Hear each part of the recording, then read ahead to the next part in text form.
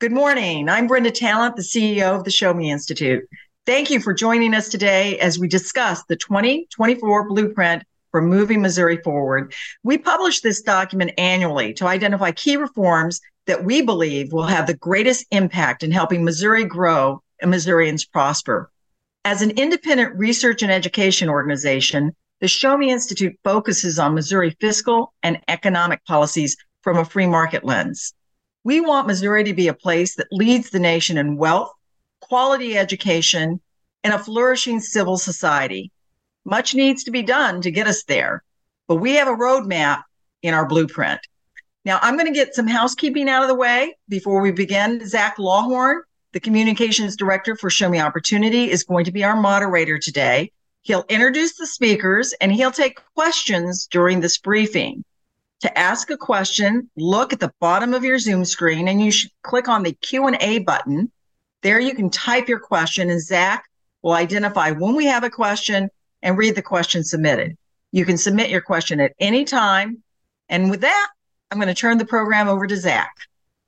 Thank you, Brenda. All right, we've got a lot to get into, so we're just going to jump right in. I want to start with Susan Pendergrass, the Director of Education Policy at the Show Me Institute. Susan, we're talking a lot about 2024 today, but before we do that, I actually want to talk about 2023. It was a big year in a lot of states, not named Missouri in 2023. Some have called it a record year for school choice. So can you kind of set the table for education reform in 2023, what that looks like and what Missouri did or did not do? Sure. So, coming off of the pandemic and for a number of different reasons, momentum's been building around the idea of school choice for decades now. And Arizona took a big move about a year and a half ago, and the legislature and the governor passed a law that every family in the state could use their state funding to send their children to the public or private school of their choice. It was universal school choice. It was a really big move for Arizona. But just after that, West Virginia did it, then Utah did it. And then our neighbor Iowa, the governor in February signed a law that every Iowa family can take their $7,500 in state funding to the public or private school of their choice. Again, universal choice in Iowa. Then the governor of Arkansas did it too, Sarah Sanders. And then Kansas passed a law a couple years ago for open enrollment on the public school side. And it's the strongest public school open enrollment law in the nation now. And that's going to go into effect. So all around us, that now 9 states have universal choice. North Carolina has it as well. New Hampshire, Ohio, Indiana. So it's, they're starting to fall like dominoes where parents have said, we can't accept the idea of just being given one assigned school and that's our only choice. It doesn't work lots of times. And so all around us, families are getting to choose any public or private school if they want. Oklahoma, I should mention too, families there who choose a private school can take a tax credit for the tuition that they pay, a dollar for dollar tax credit that's refundable. So essentially the state is covering private school tuition there too. So really exciting stuff. It was the year for school choice, 2023. Unfortunately, in the Missouri legislature, we were pressing and hoping for at least some even watered down version of public school open enrollment. We didn't get there. It got through the House and through the Senate committee, but not the Senate floor. So that was a big priority. It didn't happen. I don't know that it's going to happen again, but we are now sort of like this we're going to end up being the only state surrounded by states where parents get to choose their child's school instead of being assigned. Sure. So let's talk about a couple of the concrete actionable policy recommendations that you have in this year's blueprint. The first one, you can't manage what you don't measure. And so one of your items is school report cards, having a quality, easily understandable place for parents to go and figure out the quality of their school. So can you tell us a little bit about the idea of this school report card idea? Yeah, so our Department of Elementary Secondary Education, or DESE, puts out school report cards. They have test scores, but they don't have any way for parents to sort of put those test scores in perspective. There is an APR accrediting system, but yesterday, the State Board of Education for the last school year, the one ending in 2023, decided to fully accredit 517 out of 523 districts again. So now parents have no way of knowing if their district's doing well or not, because every district is, again, fully accredited.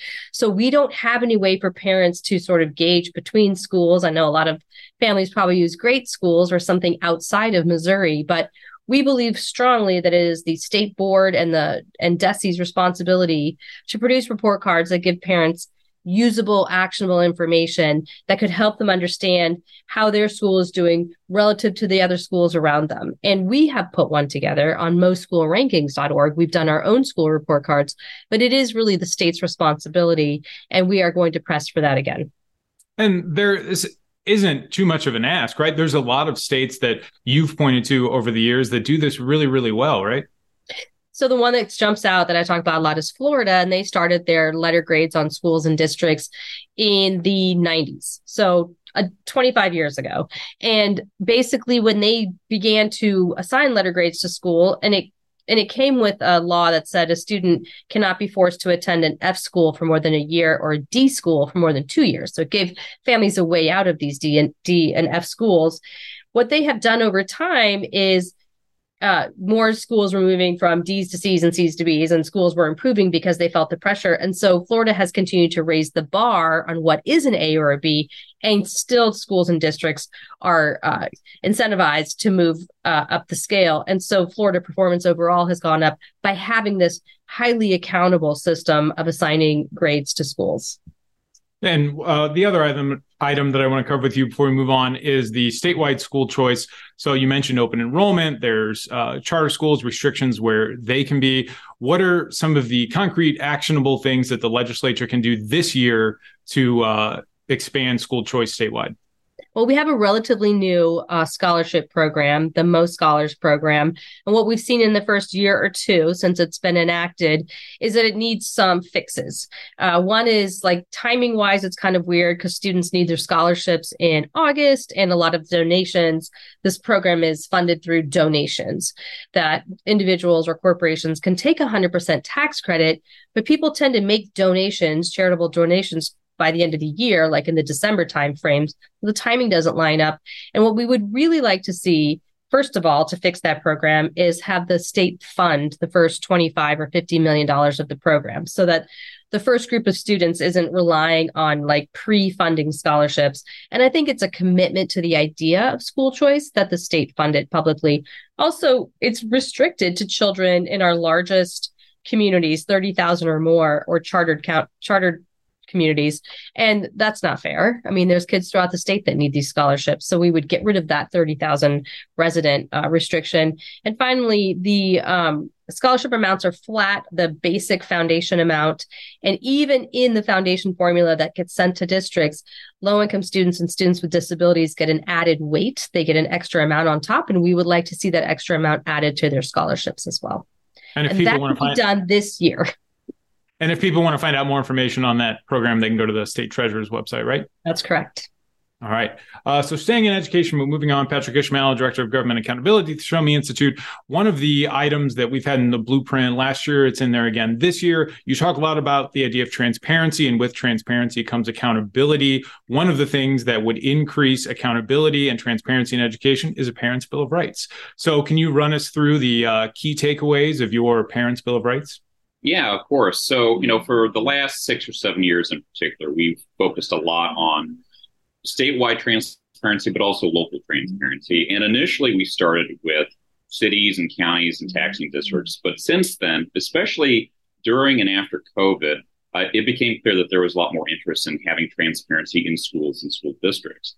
And I think, when you have parents that are able to see the classes as they're being taught live, I think it posed a lot of questions that, unfortunately, I don't think were really answered all the time. And so the idea of a Missouri Parents' Bill of Rights is that parents have a right to know what their schools are teaching, to know how their schools are performing, to know how they're spending money. And also that they should also have the right to go to an existing educational option and send their kids to a school that, if under law they're able to transfer schools, that schools or districts shouldn't be blocking them. Then lastly, and especially in this period of a lot of discussion about transsexual transitioning issues, parents need to know exactly what's going on in their schools when it comes to their kids' health information and medical information. And what's been heartening is that it looks like the legislature has allowed for pre-filing now. And so we can see some of the legislation that's coming forward. It appears that there is a Missouri Parent Bill of Rights that has been put forward in the Senate. I'm optimistic about it. Unfortunately, one thing that we would love to see is that, like with the Show Me Checkbook, where you can see spending online for school, for cities and counties and the like, we'd love to have all the curriculum that is being taught also posted online. That legislation doesn't have it yet, but I think that if you're able to take money from people, and taxation is taking money from people through force, you need to be held to a higher standard. And instead of requiring parents to ask, pretty please, will you tell me what my kids are learning? That stuff should be posted before the school year even starts. So I'm hopeful that the Missouri Parents Bill of Rights is going to gain some traction this year. Certainly, we've talked about it quite a bit in the last couple of years, and there have been a few moments where we thought, oh, maybe it'll get done this year. But hopefully, the vehicles that we're seeing this year are going to be the ones that make it all the way. And one of the legal avenues that Missouri taxpayers' parents have to find out some of that information is meant to be the Sunshine Law. You have a lot of experience with Missouri Sunshine Law. What are some of the concerns and areas of improvement you think that there are for the Sunshine Law? Yeah, I mean, the Sunshine Law is a great tool to kind of get an investigation or an exploration of how your government is working kind of started.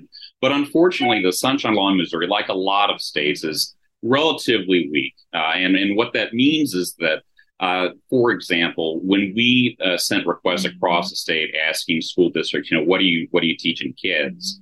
There would be a lot of districts that would come back and more or less price us out of being able to get those documents. And what I mean by that is that we can ask for documents, but under the Sunshine Law, whatever government entity is responding to us, they can basically charge us for the cost of producing those documents. And you would have rural school districts. We had 3 that were all next to one another that all came back with roughly the same amount that would be charged to us if we wanted to see what they're teaching kids. And that amount was about $200,000 per school district. And basically what that means in substance is that they're telling you you're not going to see these records. And it's not just a rural problem. We had the Lee Summit School District do something similar. They wanted $140,000 for their records. And cities do this, counties do this. So the Sunshine Law is a great starting point. But unfortunately, if you have bureaucrats or elected officials that are motivated and don't want you to see something, the Sunshine Law in its current state can kind of create the illusion of transparency while in substance denying it to you. If there's a violation of the Sunshine Law, taxpayers have a handful of options. One, they can, if it's a high dollar figure, they can ask for it to be reduced or just pay it, or they can litigate it. And unfortunately, when you litigate these issues, there's no guarantee that you're going to be successful. And the consequences for the violating department or district or city or county is generally speaking very low. And so I think that there can be a lot of reforms to the Sunshine Law. I think the penalty provisions should be have some teeth in them rather than like $5,000 penalty. It should be something quite a bit more significant than that if we want compliance. But certainly I would encourage the public to leverage the Sunshine Law. But if you start running into problems with your state and local governments, reach out to us. We might be able to help. But there certainly are some improvements that need to be made. Sure. All right. Thank you, Patrick. I want to bring in Avery Frank here. Avery, you have a new item for 2024 in the blueprint. I want to start with the claim that Missouri has a teacher shortage. We heard this a lot last year, a lot the year before, following the pandemic. Will you tell, is that a full truth, half truth? What's the validity of the claim that Missouri has a teacher shortage? Well, I think before you can answer that question, you got to look at what are the enrollment trends and what are the hiring trends throughout the state of Missouri. So today we have about 30,000 less students than we had 10 years ago. And, the thought that comes to my mind immediately is that, the pandemic probably had a big part to play in that. And the answer to that is, yes, it did have a big part. But it's important to know that prior to the pandemic, enrollment had decreased 6 years in a row. COVID-19 simply served as an accelerant for this decline. And additionally, if you look post-pandemic, so you have enrollment drop from about 879,000 to 859,000 in 2021. And in the year following, enrollment did bounce back up. It went up about 4,000 students. And, with this rebound, people are thinking, oh, enrollment's it's going to climb back up. The grades are going to get better. The enrollment's going to go back to normal. It's going to be okay. But recently, DESE released their 2023-2024 preliminary enrollment data, which is preliminary, which means it could go up and down a little bit. But nevertheless, that enrollment actually went back down again for 2024, back down 860,000. And all this goes to signal that maybe these students aren't coming back. This enrollment drop might be here to stay. And I think that's important when you're looking at this problem, that on the other side of the coin, we have teacher hiring trends, that the total number of teachers in our state has continuously and steadily risen for the past 10 years, as we have over 3,000 more teachers today than we did 10 years ago. So we have 3,000 more teachers and 30,000 less students. And sure. If you could talk to me a little bit about the areas that those teachers, the classes that they teach, are there shortages in specific areas, or is it an across the board shortage? Yeah, I think districts are feeling the heat because, as I said, they're not suffering from a general teacher shortage. They're suffering from shortages in specific subject areas, particularly in physics, special education, chemistry, English language learning. But these districts, they have their hands tied in actually solving that issue. That these districts, Missouri uses a single salary schedule, which only considers experience and whether or not a teacher has a master's degree. And with that in mind, a teacher cannot pay another teacher a higher salary, a bonus, or offer loan forgiveness in a specific subject area, even if that district desperately needs it or if they haven't had that position filled in many years. So your blueprint item, teacher pay differentiation, would allow these districts to pay teachers more for harder to fill positions, correct? Yes, and although teachers do face similar challenges in the classroom, like the physics teacher, you got to teach about velocity and a lot of other harder subjects, and then the elementary teachers have to chase around a lot of kids and make sure they're actually listening. But the market alternatives for their respective skill sets are not equal. We hear all the time that the teaching field is low paying, but if you take that into consideration, if you have someone with a master's in physics versus someone with a master's in English, the one with a master's in physics is going to have a lot higher paying job alternatives. And with that, they would be forfeiting more money to become a teacher. And as we call that in economics, that's an opportunity cost. They have a higher opportunity cost. And this is barring a lot of individuals, from joining the teacher field. And if we could use pay differentiation, I think that could be a good strategy to help target that. All right, thank you. I want to move on to the budget. Elias Chapelas, the director of state budget and fiscal policy at the Show Me Institute. Last year, Missouri's biggest budget on record. Elias, looking forward to 2024. Are we going to break a new record? Unfortunately, probably so, but I'm hoping that there's kind of some pushback to, rein in this trend here, because what we're looking at right now, the most recent data is showing that state tax collections are down about 3% on the year. The federal government. So part of the reason that Missouri's government's been growing so much is because there's been so much federal funding from COVID, but there's also been, other state spending there. But the federal government is starting to wind back or draw down some of their spending that they've been giving to states, whether that's through, the Medicaid program, education, other places like that. So the state of Missouri has a pretty big question ahead of it of, are we going to continue this trend, or are we going to try to get the government back to even the size it was 5 years ago? We're looking at a state spending that's over 40% higher than it was just 5 years ago, basically a budget that's double what it was about a decade ago. And, it doesn't take too much to realize that that's pretty unsustainable going forward, especially if revenues are going down. And so one of the themes already in the program has been it's hard to find data in Missouri for some public expenses, public data. When you're trying to find answers and numbers around the state budget, how difficult or easy is that process? Well, it's incredibly difficult. even right now, the Missouri House Budget Committee is meeting, going through going through next year's budget requests. And what you see is it's very hard for Missourians to go figure out what the legislators are looking at.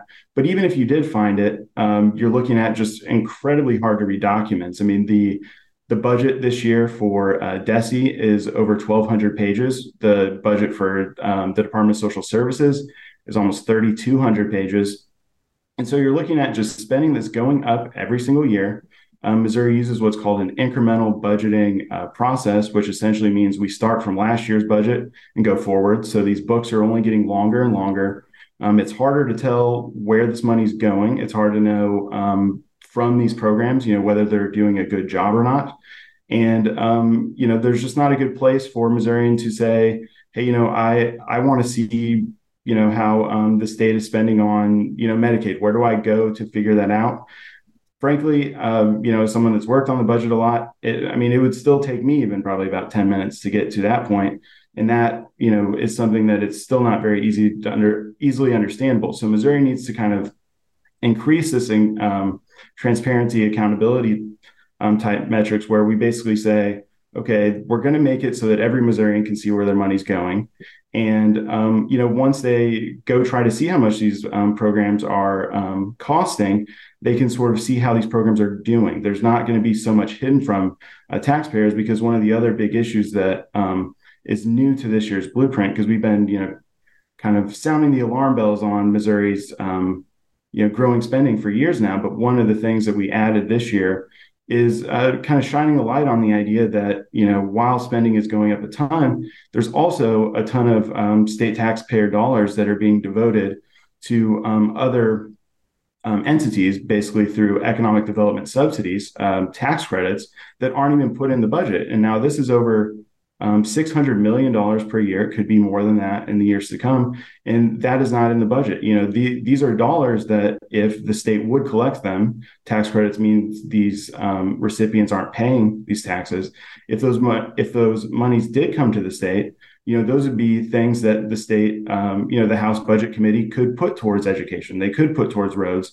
And so we're trying to kind of shine a light on that, because really, the difference between the level of services Missouri's getting and the taxes they're paying is growing. And, we want to be prepared for the years to come that if, we don't sort of right size this, you're going to be looking at a much bigger government that probably needs higher taxes. Yeah. And we'll talk about this more in depth in a little while with David Stokes, these subsidies, but they even brought back some previously defunct tax credits. You wrote a lot about last session, the film tax credit, and now there's this new production tax credit in Chesterfield, right? So what do you think about giving those another shot? Well, I think it's a horrible idea. We've seen before that this doesn't work. We have a lot of data showing that, the return on investment for these things is just frankly horrible. And I think part of the reason that they came back was that the spending for these tax credits going towards different movies or this facility in Chesterfield, this isn't balanced against other state spending priorities. When the budget committee gets together, they have to put together a balanced budget. They have to say, hey, we think this much is going to be raised from income taxes this year from Missourians, and we're only going to spend that. Well, when you're looking at giving money to, this group in Chesterfield, other economic development opportunities, you basically take this money off the top, don't compare it to the downsides. And I think, that is it's a big problem for Missouri. And I think, going forward, we're looking at just a lot of different tough spending decisions, whether that's the revenues going down, the federal money being taken back that Missouri's been relying on. And then even, additionally, last year, the legislature passed basically a welfare benefit cliffs bill that the fiscal note says is going to cost over $200 million per year if it's implemented. So we have a lot of costs on the horizon.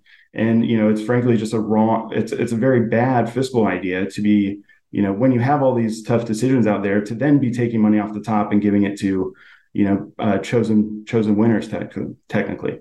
Yeah, and the last thing before we move on from the budget, you mentioned there's a lot of federal money sloshing around. There were some COVID bills. There was the infrastructure package. What's the current state of that? Is there still federal money flowing in at higher than normal levels? I know there's been a lot of talk about expanding I-70, and there's a debate where that money is going to come from, if that's going to be infrastructure bill money or if it's going to come from general revenue. So what is that spigot still on, or has that been turned off and now we wait to see what happens?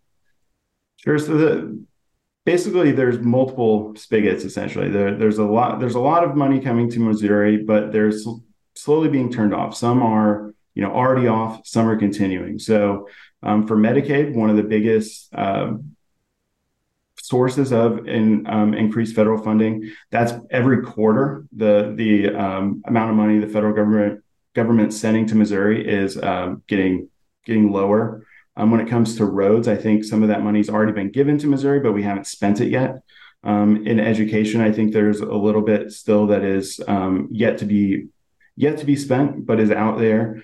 And then one of the big questions for this next year is, I think in just a couple months, Missouri is going to be looking at, there was enhanced funding for childcare, the state's childcare program, that the federal government was paying for much higher rates than previously Missouri could afford. And the federal government is going to be pulling back that money altogether. So all of that money is going to be gone, and Missouri has to, make the decision of, our state taxpayers going to continue paying those rates because it's very, very expensive. And, that money is completely gone. And, balancing this across everything, we're looking at next year, a lot of these sources aren't going to be here at all. So there's some pretty tough decisions.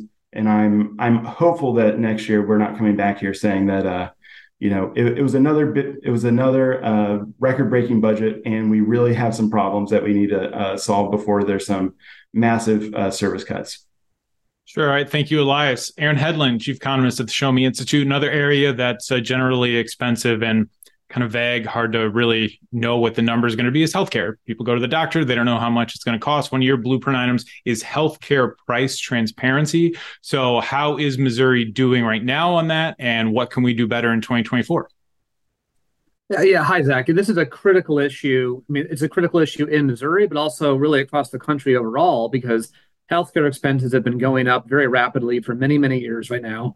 And we even hear at the federal level debates about, Medicare is getting really expensive, Medicaid. And the debate oftentimes focuses on cuts or non-cuts or what kind of changes you make.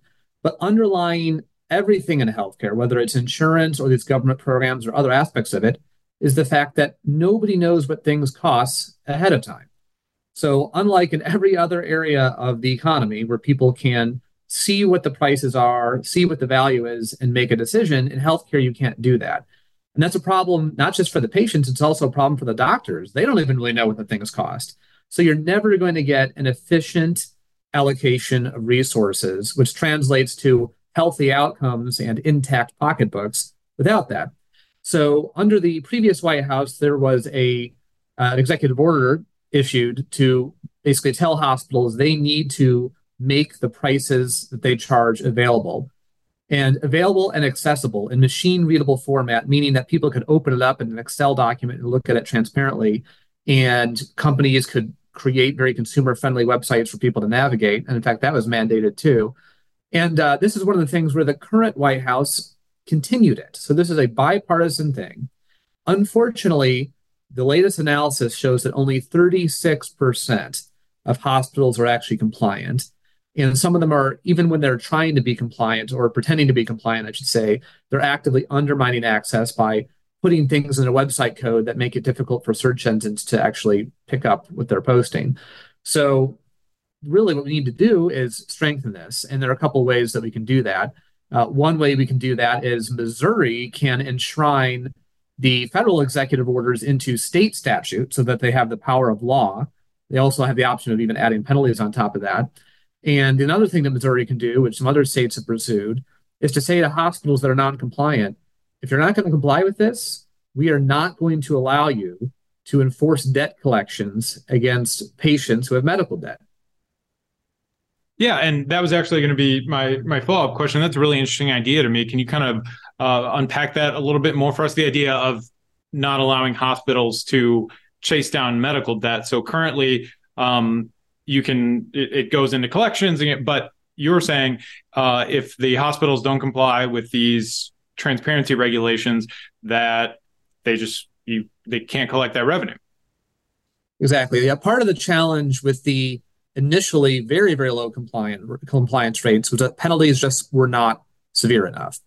And when you think about particularly large medical providers who enjoy local monopoly power, they thought to themselves, well, we'd rather just pay a fee and be able to maintain these opaque pricing patterns so that we don't face competition.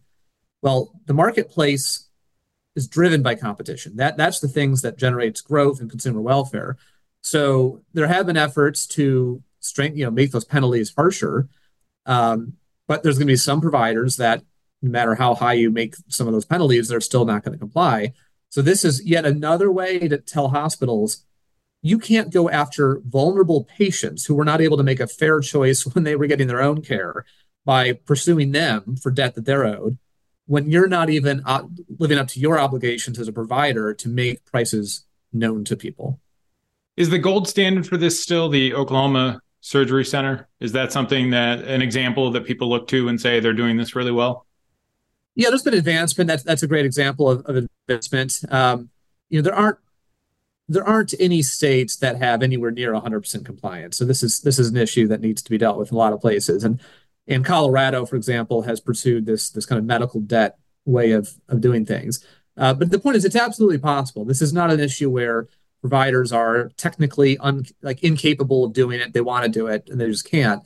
This is a situation where, for the most part, hospitals just haven't really done enough. And there are some things that can be done, especially at the federal level, to make some of the requirements even more clear to follow. But there's a lot that we can do just on the enforcement side.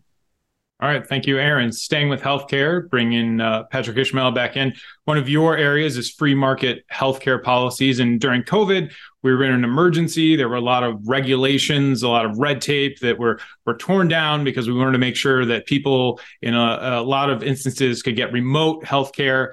Some, in your estimation, some positive things happened there. Did we put those walls back up? Is that red tape back up? What's the status of that? Yeah, some of that red tape has gone back up, unfortunately. But quickly to Aaron's point about, markets being driven by competition, I think that is absolutely true in the healthcare space, and maybe especially so. And so one of the sets of reforms that we saw during COVID that was put into law was this idea of interstate license reciprocity. And I think that was a positive step to ensure that, regardless of where you were in the state, that just wherever a doctor might have his license from, that was not an obstruction to you getting care from that doctor necessarily.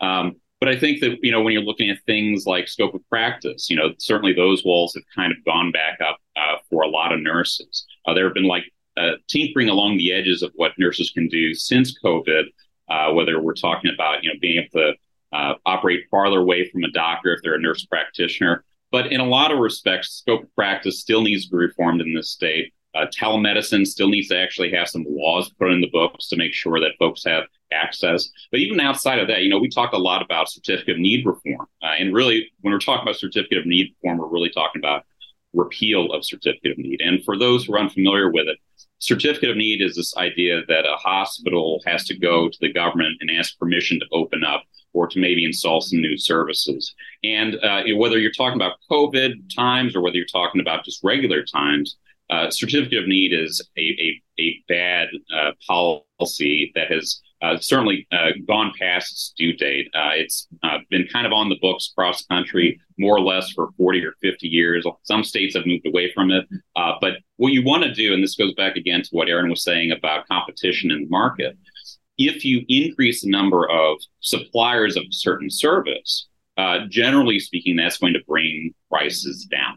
And that is really kind of the whole idea of free market healthcare reform, whether you're talking about reforming scope of practice so that folks can do more, that are professionals that can do things, but they're restricted by law from doing those things that they're trained to do, whether that means ensuring that people who are licensed are able to do what work to the fullest extent of their license, telemedicine. And of course, as part of our blueprint item, we also talk about Medicaid reform. There's a lot of stuff that can be fixed there. But unfortunately, there's a lot of barriers to changes because of federal law. But we certainly have ideas that if we had the opportunity to reform Medicaid, a handful of things that we might do to it.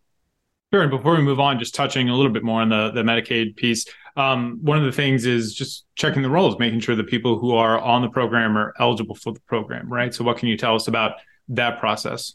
Yeah. So during COVID, there was basically a limitation imposed on states that basically said that if someone has enrolled in Medicaid during this period of time, that you cannot basically clean your rolls. And what that means is that if, for instance, you had somebody who qualified for Medicaid, but maybe they started making too much money and then didn't qualify for it anymore, you couldn't really remove them, which meant that the Medicaid rolls in Missouri ballooned to historic levels. Now, at this point, we're starting to see a little bit of cleanup of those rolls, which means that we are going to see some savings in the state budget on Medicaid.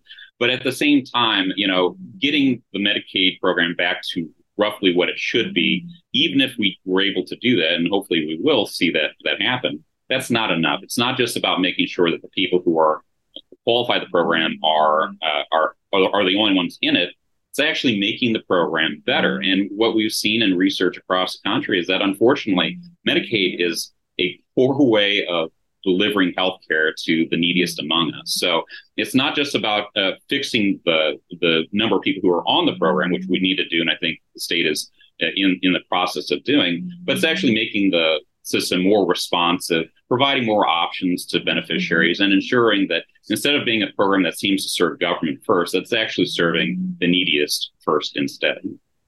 All right. Thank you, Patrick. David Stokes, Director of Municipal Policy at the Show Me Institute. We're going to talk about two items you have in this year's blueprint. I want to start with one that Elias actually touched on earlier, and it is those subsidies, the economic development subsidies, giving money to developers. So can you give us a rundown of the problem, and then how can we make it better this year? Well, I hope this is the year where we start making it better. For the prior decade, Missouri had at least gotten to the point where we weren't making it worse.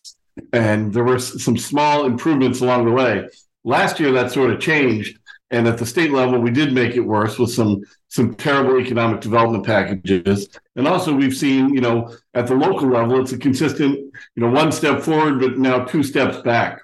The economic development subsidies are out of control in Missouri. In 2021, Kansas City approved $8.2 billion in eventual subsidies for one development project north of Kansas City. That's billion with a B. I didn't misspeak.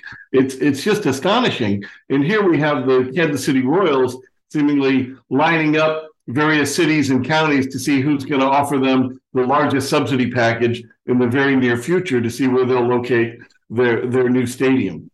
Interestingly enough, just today, a group of economists in Oklahoma released a letter about the harms of economic and the negative effects and the total uselessness of economic development subsidies for sports stadiums related to one in Oklahoma City. And all those same arguments would, of course, apply in Kansas City.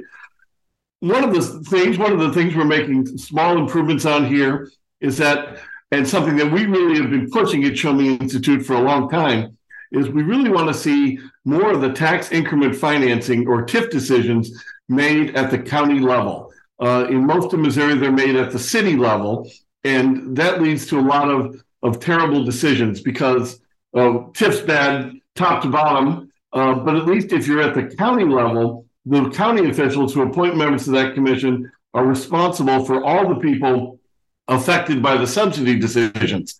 And cities, for example, within a city, for example, you'll pass a TIF that has a major impact on the school district.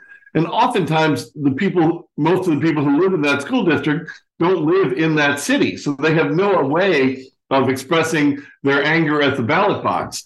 You address that if you make these TIF decisions at the county level. Right now, we have county TIF commissions in St. Louis County, St. Charles County, Jefferson, Clay, and Cass. They're fairly new in Clay and Cass, so we'll yet to be seen exactly what the effects are going to be long run. But we know that in St. Charles and Jefferson County, it has dramatically reduced, essentially eliminated the use of tax increment financing in those two counties.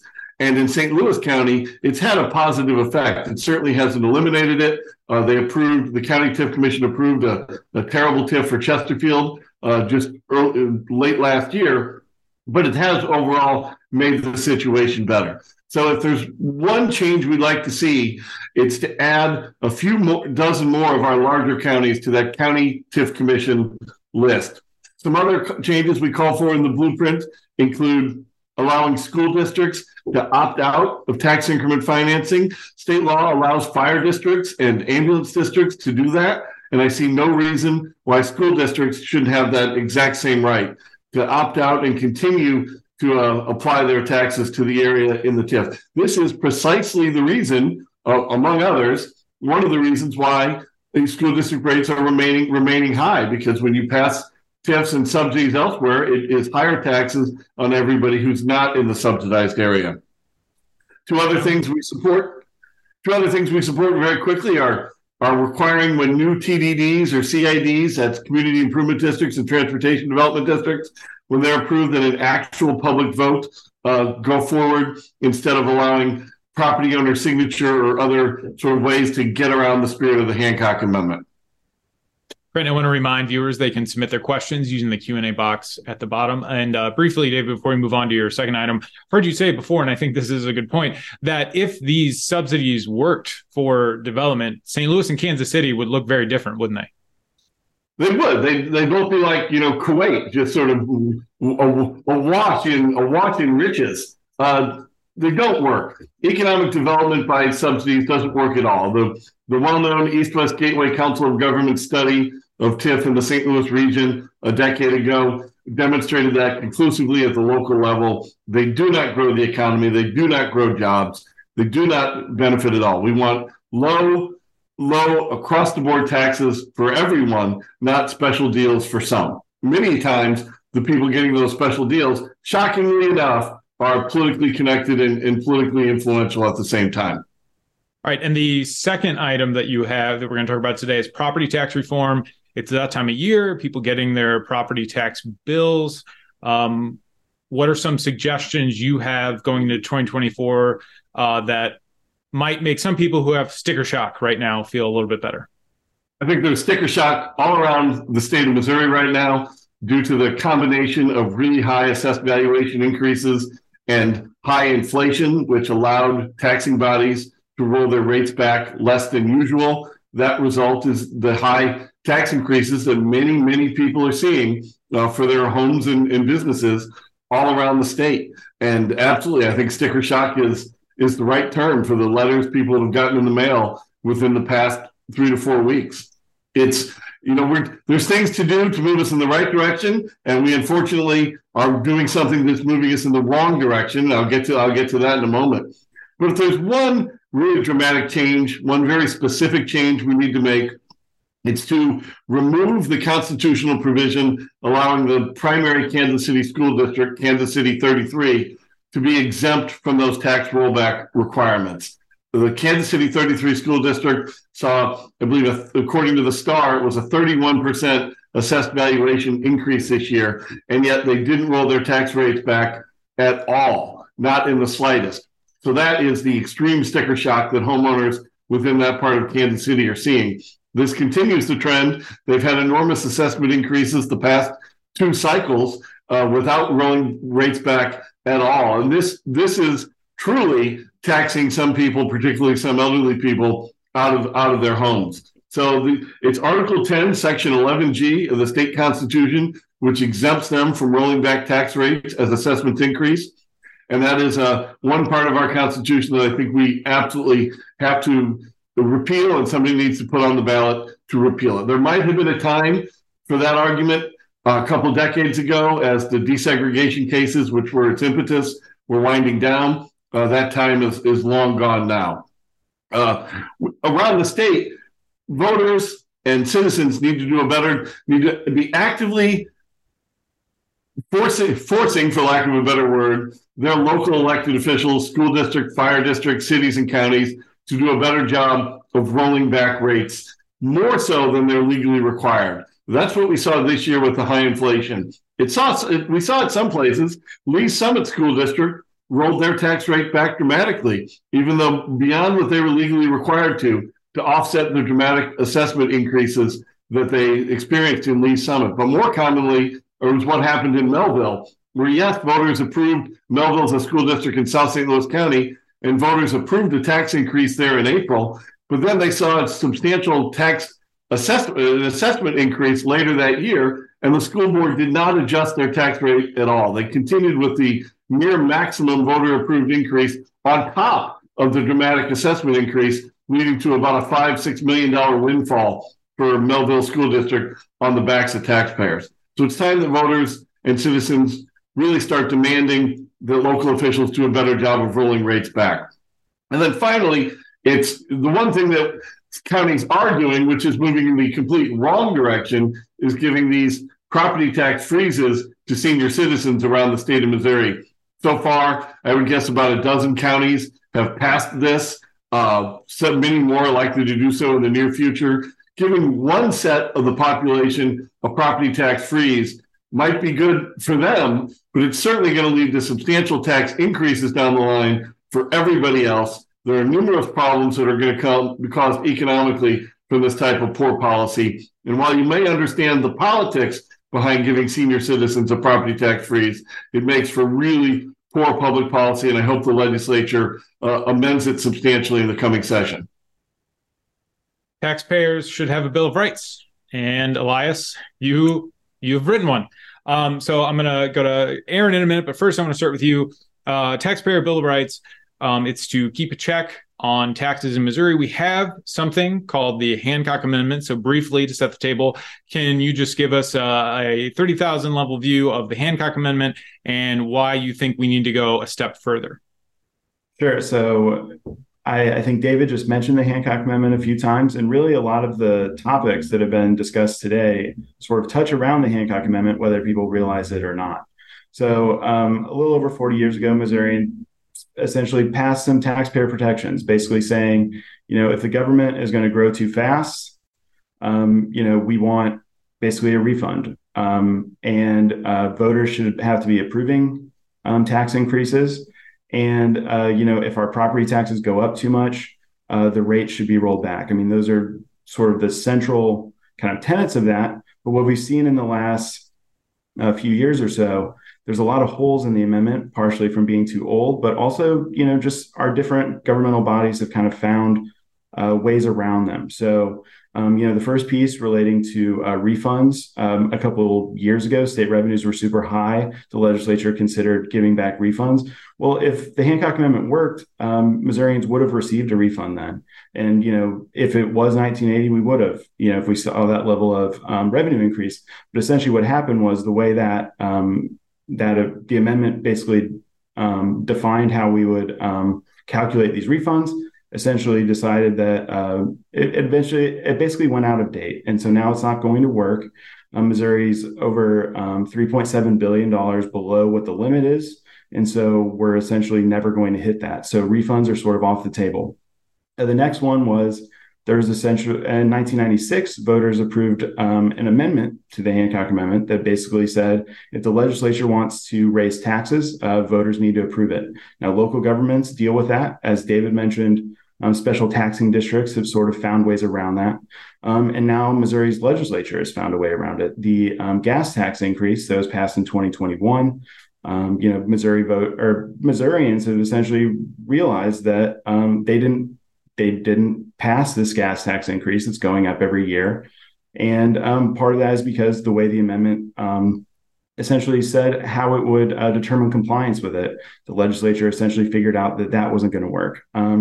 And then the last piece was in recent years, as David also sort of touched on, people got much higher personal property tax bills where they realized that local governments don't actually have to roll back rates like they do when the valuation of your home goes up. And so there's all these different pieces of the Hancock Amendment. And to add to that, there's even the piece of tax credits that I mentioned before. So there's all these, there's a loophole in the Hancock Amendment that essentially allows for the tax credits to be out of the budgeting process, which I mentioned before. So there's essentially major holes in this. And as more and more governments we're seeing are kind of finding ways around it, and as we're discussing how government is growing and is looking like it's going to grow more, taxpayers need some level of protection here, because really this growth is unsustainable. And I think the last time voters were given a chance, they said they want a say in whether their taxes are going to be going up, if their government's going to be growing. And ultimately, we decided that just fixing the Hancock Amendment, there's just too many issues that we really need to focus on something better, something more like a taxpayer Bill of Rights. And Aaron, what are some of the recommendations? What are some of the ways that the taxpayer Bill of Rights would address some of the issues that Elias just outlined? Yeah, so this is a critical issue, and the solution is actually quite simple. The solution is to say we need to enact a speed limit on the size of government. So, and in particular, that speed limit should be the rate of inflation plus population growth. So what that means is that revenues would not be allowed to grow faster than that at all without explicit voter approval. And if revenues did come in faster than that, then there would be automatic tax cuts sent to the voters. So it wouldn't require any legislative action. There'd be no way to kind of wiggle around it. That's what would happen. And this is not some sort of fanciful idea. This is actually something that Colorado has had in effect for quite some time. And there are ways to even strengthen it relative to Colorado, but that's been very effective there in keeping their government from growing too rapidly. And in fact, actually just a month ago, there was an effort to try to undermine that a bit, and that was defeated. So it's something that enjoys broad-based support in Colorado. And the reason is they've seen it work, right? They have seen actual refunds arrive in their pockets because of this protection that's in effect. So that's the biggest pillar, is the speed limit on the size of government, the requirement of voter approval to go above and beyond that. It has to be comprehensive. You can't poke holes in it and have kind of a Swiss cheese tax base to it. And it also could be paired with some enhancements to kind of a recession preparedness fund. And also, when it comes to the property taxes, you also need to have rollback provisions on not just real estate property taxes, but also personal property taxation and commercial surtaxes, so that, again, the tax burden cannot go up faster than inflation. All right. Thank you, Aaron. Well, I do want to close out today with one question on kind of a newsy item to Susan Pendergrass. Margie Van Dieven, the Missouri Education Commissioner, said that she's leaving this summer. And we thought, well, there's going to be a long, drawn-out search, and we're done. So there was a new education commissioner named yesterday. Susan, what's your first reaction to the choice? I mean, my first reaction is kind of what you just did, which was like, wow, that was so fast, because the current commissioner is not leaving her post until June. So we have about 6 months to we could have the State Board of Education is responsible for selecting this person. They could have certainly done it very publicly and transparently. They could have they could have posted the job. They could have taken in resumes. They could have looked outside the typical area. Right now, DESE's under a lot of heat. Our test scores are going down. As Avery mentioned, our enrollment is going down. Our college readiness numbers are going down. We had the lowest average ACT scores last year since the year 2000. We have a lot of really big headwinds, and the federal money is going to be cut off this year. So the person coming in is coming into a department with a ton of challenges. It's a $10 billion budget and 1,500 employees. So it's a really big, really important job. And it seems from the outside, because as the public, we don't have any good information here, as though they simply tapped somebody. So they picked somebody who is a current state senator, Carla Esslinger, and a former assistant commissioner at DESE. And then she was superintendent of a couple of small rural districts in the middle of the state, but quite some time ago. That's all to be said that maybe she'll be fantastic. We have no way of knowing one way or another, but it is a very big job that requires really strong leadership, really strong management skills. And quite frankly, the ideal candidate would stand up to the Board of Education to say, look, you can't accredit every school district in the state when test scores have been down consistently, when we're struggling with chronic absenteeism, and you simply fully accredit every district in the state. We really need a leader who is willing to say to the board that that's not an okay thing to do, basically. But seems from the outside as though perhaps they've chosen somebody who will be, easier for the board to work with. I don't know that for a fact, but it seems like they picked somebody who is a known quantity within the state public education establishment, and perhaps will be easier for the board to work with. And what we need is like a change agent. And unfortunately, I don't have any idea if the new commissioner will be that or not, but I do know that the process was not very transparent or open. It seemed to not take advantage of the time that was available. And it seems that I don't even really understand why they announced it in December. She's going to continue to serve as a senator, which is just going to raise questions about whether she should be voting on bills that affect DESE's operation or their budget. And the board just could have avoided all of this by taking their time and being more public about their decision. Sure. Like you said, now it kind of seems like a hurry up and wait situation. Well, sure. I mean, I suspect that I really have no way of knowing, but I think that it would give the public more confidence if they had said, even if you think about like when you consider a chief of police or fire chief, they'll say, here's our top 3 candidates. Superintendents, it happens all the time. We're looking at these 3 people, even if there's one that they already want. But there was none of that. It was just all of a sudden like a chosen, it was done. It was just done and over with. And it was announced by the board yesterday, which it just seems odd to me. I don't think there's any smoking gun. It just seems like kind of mismanagement of the process. All right. Well, thank you all very much. Very informative. The 2024 Missouri Blueprint, Moving Missouri Forward, up now at showmeinstitute.org. And with that, I'll turn it back over to Brenda.